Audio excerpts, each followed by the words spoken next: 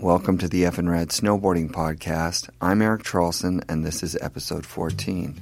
Yeah, I didn't start even riding till I was 65 years old.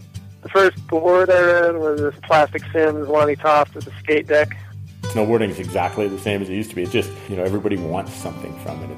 I don't know if I can endure any more shitty winters. We're going to be okay, and that's all that matters. You can put it away for a while, but you can't put it away forever because it's just almost like a spiritual thing. Before the interview this week, I want to take a second to thank Jason Borgstead for his comments on the Terrier episode. And thanks to everyone who listens to this. You're seriously the reason we do this. This week's interview takes place in the Mount Baker lower parking lot, where we spotted two 90s pro snowboarders. Dan Donnelly, who was the OG pro rider for K2, grew up racing BMX in Mount Vernon, Washington, with his childhood best friend Craig Kelly. And Rob Morrow, who founded Morrow Snowboards in '89 with his cousin Neil. Morrow Snowboards introduced tons of innovations like spoon nose and tail boards, deep side cuts, and composite cores that rode amazingly. The Morrow team in the early 90s was impressive, and Rob himself landed 2 Transworld snowboarding cover shots in 1992. Next week we'll have a full interview with Mike Ranquet. But in the meantime, here's a quick conversation with 2 of snowboarding's legends in the Mount Baker parking lot. All the regular categories ran yesterday and today. Yeah, correct. True. And So tomorrow is Legends. Legends, but it's also like if you're in Legends, you can also be in the Pro Masters, but your qualifiers are tomorrow. Okay. You know what I mean? So like you have a real small qualifier. If you're just like Pro Masters, Right. like I think yesterday and today they just take like minimal people. Well, we'll just And see then- my time. I'm going mid-Masters Legends, but if I can get a time in there, I'll say, I want to race Pro Masters too. Mid-Masters. Hell yeah. I'm fucking 48. How old are you? 46. What? Maybe I should be switching. Why fucking- aren't you? I stopped racing Pro Masters like 2 years ago. I was like, fuck that. I haven't been good since the 90s. Why not? I mean, it's like, fucking, not Marcel does Killer Dolak, but Mark Fawcett will come down and fucking smoke Pro Masters and you can still Sweep get a it. top 10 pro time. Well, of course. That son yeah. of a bitch. Well, yeah, and fucking. There's a lot of guys. I'm like fucking 2 years away. If we were 50, we'd really smoke it. Well, you're almost 50. Shit, you're right behind me. 2 years. Well, You'll take that 2 years, I'll take won't 2 you? years, 2 yeah. years is like this. Okay, you got 2 years without me, then I'll come into your Fire category. away. All right, I love boys. this guy. Yeah, these guys, I'm here in the parking lot, Mount Baker, bank slalom, with 2 of the fucking legends of legends, Dano, Rob Morrow. So you guys are just talking about racing. What categories are you in right now? I'm going to race mid-masters this year because assholes like Rob, Morrow, and Mark Fawcett and Marcel, all those pro master guys, I mean, I'm going to say I'm 48, getting closer to 50, so mid-masters is good enough for me. It's kind of more of a class reunion, right? You still want to do good, but Yeah. this guy's You always still, you been still want smoking you fast. still want the jacket, right? Yeah, I still want a jacket or With some duct duct tape. tape. But, Yeah, you know, yeah. if I can just have a beer and see my old homies, it's good enough. Yeah. What was the Sorta. first That's year? good. Were you guys both in the first year? 85? No. You know what? Were you? I broke my ankle the day before 85s I up was in in the hotel. second. I was in the second year. But you went to 85 Worlds, didn't you? Yeah. Or you Soda were- Springs? Yeah. So then I healed up and went to 85 Worlds in Soda Springs, and but we've been racing together this race since the beginning of time. I pretty love much. that. At first, I thought Rob, he was so quiet when he first came up here, he was like a dick. But he's really the greatest guy ever, and he was hella fast. But he'd put his tunes on back. He probably had an Astro deck out to here or something Yeah. back then. A big, I had a record player. Yeah, he was spinning vinyl while he was going down the bank slalom at 100 miles an hour. This guy was like a rocket ship. He was like, "The fuck is this guy from Oregon?"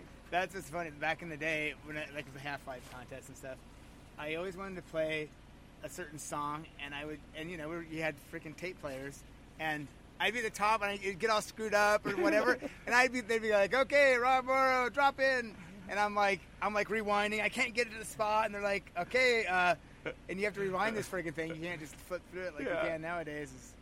But yeah, without the music, it the just problems wasn't happening. that we had, Yeah, problems yeah. Rob had getting his tune on right. That's pretty early on, having tunage back then. They That's actually dope. had these The whole time?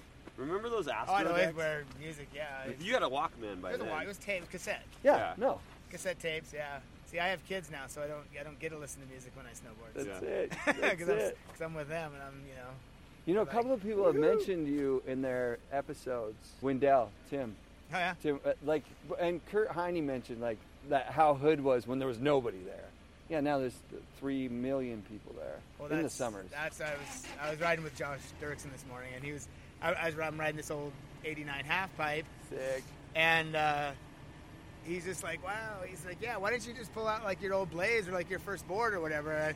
And I was like, because these were the days. This was the day, you know. Yeah. I mean, the day making boards was awesome, but like the days of the Sims FE and the half pipe. I mean, those were. What was your first board? My first board was it was a Burton Elite, and then same year I got a Sims FE. That was a big jump. Thank God. I mean, it was. A lot of people have said that. Well, we had the Burton.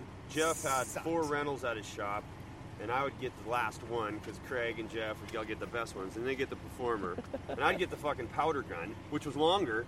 Yeah. With a shittier rear binding, just the rubber band back then. The round tail? Yeah, and then not round tail. It was swallow, just a short swallow, okay, right? They were all swallow, and they were the experimental series back then. But then didn't have like a green strap on it or something. It had a green strap or a tan strap, and mine was actually regular wood color. Theirs were blue, and then we all upgraded and got Burton Performer experimental models that were blue with half water ski binding, and we'd bungee ourselves in and makeshift shit. But then, like Rob said, when we made the jump to, we all got 1500 FEs in like 83 or something, right around then, and then that was like pivotal. That's when in the bindings were better, and we figured out buckles, and we got Sorels started slipping ski boot liners in the Sorels, and then, duct tape them up, and then of course lots of duct tape. We were lucky because we had some pioneers that were doing stuff down at the bike factory, and Eric Gallison started laying those edges, put metal edges in P-Tex when we didn't have the early Sims on the early Sims model. He actually had the job. Tom Sims came up here and saw that and goes, "What the fuck?" So he had shipped all his boards up to Washington to get metal edges put on, and then shipped back down. Well, it had the black on the side. You could see the little side stripes. Yeah. And that was Eric Gallison doing that. Yeah. So then, of course, then everybody figured it out. But that was really pivotal because they're screwed in. Yeah, we took our fins off, and then we were able to carve. Well, I wouldn't say you carve yet, but we were able to glide through flats and go anywhere on the mountain and carry speed. So that was a big game changer. Plus, the 1500 FE was just a powder ripper. Who did you ride for before you started Morrow? Sims. So almost every single person was on Sims. Yep. Like very few Easties that were Burton only. Only the Easties. We were all West Coast guys were Sims. Yeah. All of us from here to Oregon to California were primarily anybody Sims. that was freestyle. Right. Was Sims because that was the board. I mean, those boards just were like they rocked. Yeah. They ripped. The Burton was just such a pain in the ass. I mean, they're so collectible. Those old Burtons. I mean, they're so expensive to collect them, and I've just always had a bad taste in my mouth because I just hated that board. I mean, I loved it, but after I got the Sims, I just hated it because I was so in love with my Sims. It's a huge game changer. I mean, it is what it is because it was just the early days, and I mean, obviously everybody made leaps and bounds, and then all of a sudden Burton would get a little ahead of Sims, and Sims would get a little Burton, and then all the other players came in, and everybody started making their own boards. Yeah, that twin tip from Barfoot was a bit of if you got on it, right? Like a lot guys that like that. 85 World Championships. Remember those prop boards? I mean, there was Flight. Shit. There was a lot of boards. Props, Snowtech. That never made it through. Was Winterstick ever a player? They were always Utah we never saw and many POW Wintersticks stuff, right? in the day we knew of them. They were so specialized. Powder. And then they tried to and Utah POW, not like POW like today. You couldn't really even ride them; they just snap. And you probably could have, but we were having to ride everything, so you couldn't just have a board that couldn't go out of the POW and run the groomer. You had to have a board that did everything. And still to that day, But do you want that board in your collection? Oh my God, yeah. Hell yes. You want that Performer in your collection. It's like, I mean, I wish I never would have. At those days, we were broke, young, and living on crackers and ketchup in the lodge. So you kicked your board down to your buddy and sold it for next to nothing so you could get your next board. I wish I would have saved all my boards. I don't have anything but a couple of pro models that I have left. Yeah. And I really wish I had my old boards. How much input do you have into that thing? to the Ecstasy? Oh, Was that all you? I had a lot of input, yeah. Yeah, did Craig help you out? Like, you guys were well, really, we rode really together, tight. you know, and we were thinking similar. We rode together. We were alike riders because we grew up riding together all our life. So, yeah, I mean, it was total input. It was great. The only input that they would not listen to was they would not listen to, I said, wood core inserts. Hi, Josh. Wood core inserts. And they, nope, we're going to do fiberglass with a torsion box wrap because that's what we've done on the VO skis for the Mayer Brothers, and it's killer, and we're going to put a plate in there, and we're going to drill in, and fuck, everybody just tore out them. Great board, great side cut flex and everything Still else. would ride awesome now. you almost like have to T-bolt it. A next generation board. Yeah. I mean, It was a sick board. If they just would have put wood core and some inserts in it, it would have been a player for a long time. Remember the sizes on it, too? I remember it was long. Like a 56, but that was...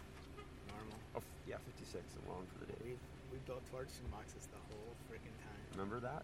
I built torsion. That's what we built the whole freaking 10 years. Dude, because you've got longitudinal flex, but you got torsional rigidity to carve. Yeah, it was a challenge though. I mean, building wood boards would have been so much easier. I worked for K2 when they bought Morrow, and we got some warranty stuff back that was actual real Morrow stuff. Yeah. And that was, like, I don't know, stripped insert or something. I rode that the whole time I was there. Yeah. The best boards. They rode so good. That Todd Richards. They were better than the KT boards. Oh my God, are you kidding? The KT boards were kind of lumpy, bumpy. They had a lot of, the cores were fucked up. You know what? I was there when the guy who they put in charge of brand manager for Morrow was agonizing over, do we go high end, awesome, or do we go price point, shitty? I was like, please, awesome, please keep it awesome, stay awesome, and they. Everybody's got their growing pains, and we had the same thing when I was riding for GNU, when we did our joint venture with K2, and I left under their blessings because I love those guys, but we had that first year is when all those anti-gravities were bricks. They went to the foam core thing too. Remember, we all did. And they had those, remember those, we were testing them at Hood, those anti-gravities were fucking, you couldn't even flex them. They were bricks. Murray has one up in Canada. Injection though, or? No, I don't think so. It was before that. Okay. It was first generation. They were full wood core, and then they did the rim injection during this I think they were foam core. I think they were well, doing, that is rim, right? They were like doing the some reaction injection molding where they have like a sliver of wood in the middle and or none, and then they might put stuff in it. They just put stuff in it. It's mostly just a harder foam, high density foam core. I could be wrong, but it was at the time that we were doing a collab with K2. They were sharing knowledge, and we were testing in the summer at Hood, and that's incredible. Yeah. That would have been a rad collab. Yeah, it was happening. Right, K2 and Mike and Pete. Yeah. Yeah, well, it was Mike and Pete at the time dealing with K2. Al Davignon was the engineer behind K2 at the time. And I saw that ski Mike, weaver. Mike on his own, though, is just a cool thing. He's the best. Yeah, he's the best. He's the best. I would hate to have him in a he needs in to a be group setting. He's just so. He needs to be free. Yeah, he does. Yeah. He cannot be corralled. Yeah, he's fucking awesome.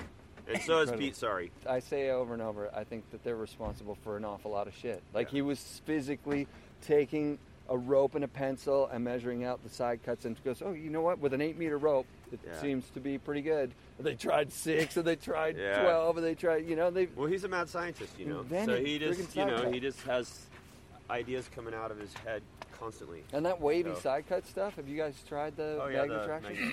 I'm not a big fan. I love it. It's cool. I mean, the first Magna Traction they had was a little overkill, and the latest is better. What board are you guys riding now?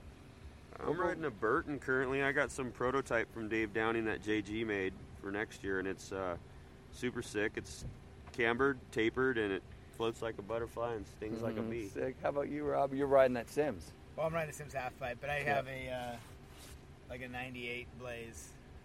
Nice. That's what I've been riding this whole time. I love that, dude. That's incredible. It's a great board. Actually, I found it, a rail, an old rail. Yeah. It's rad. It's still good. It's all fun. That's funny. 34s or something. Right on. Well, thank you guys. Yeah, you bet. You guys have to come down to Having rad shout-outs to Dan Donnelly and Rob Morrow. Thanks to Evan Camp for the music in this episode. Why don't you go subscribe to us on iTunes and leave a review if you like the show. And come back next week for the Mike Rankwood episode. F and Rad Snowboarding Podcast is brought to you by BR Productions.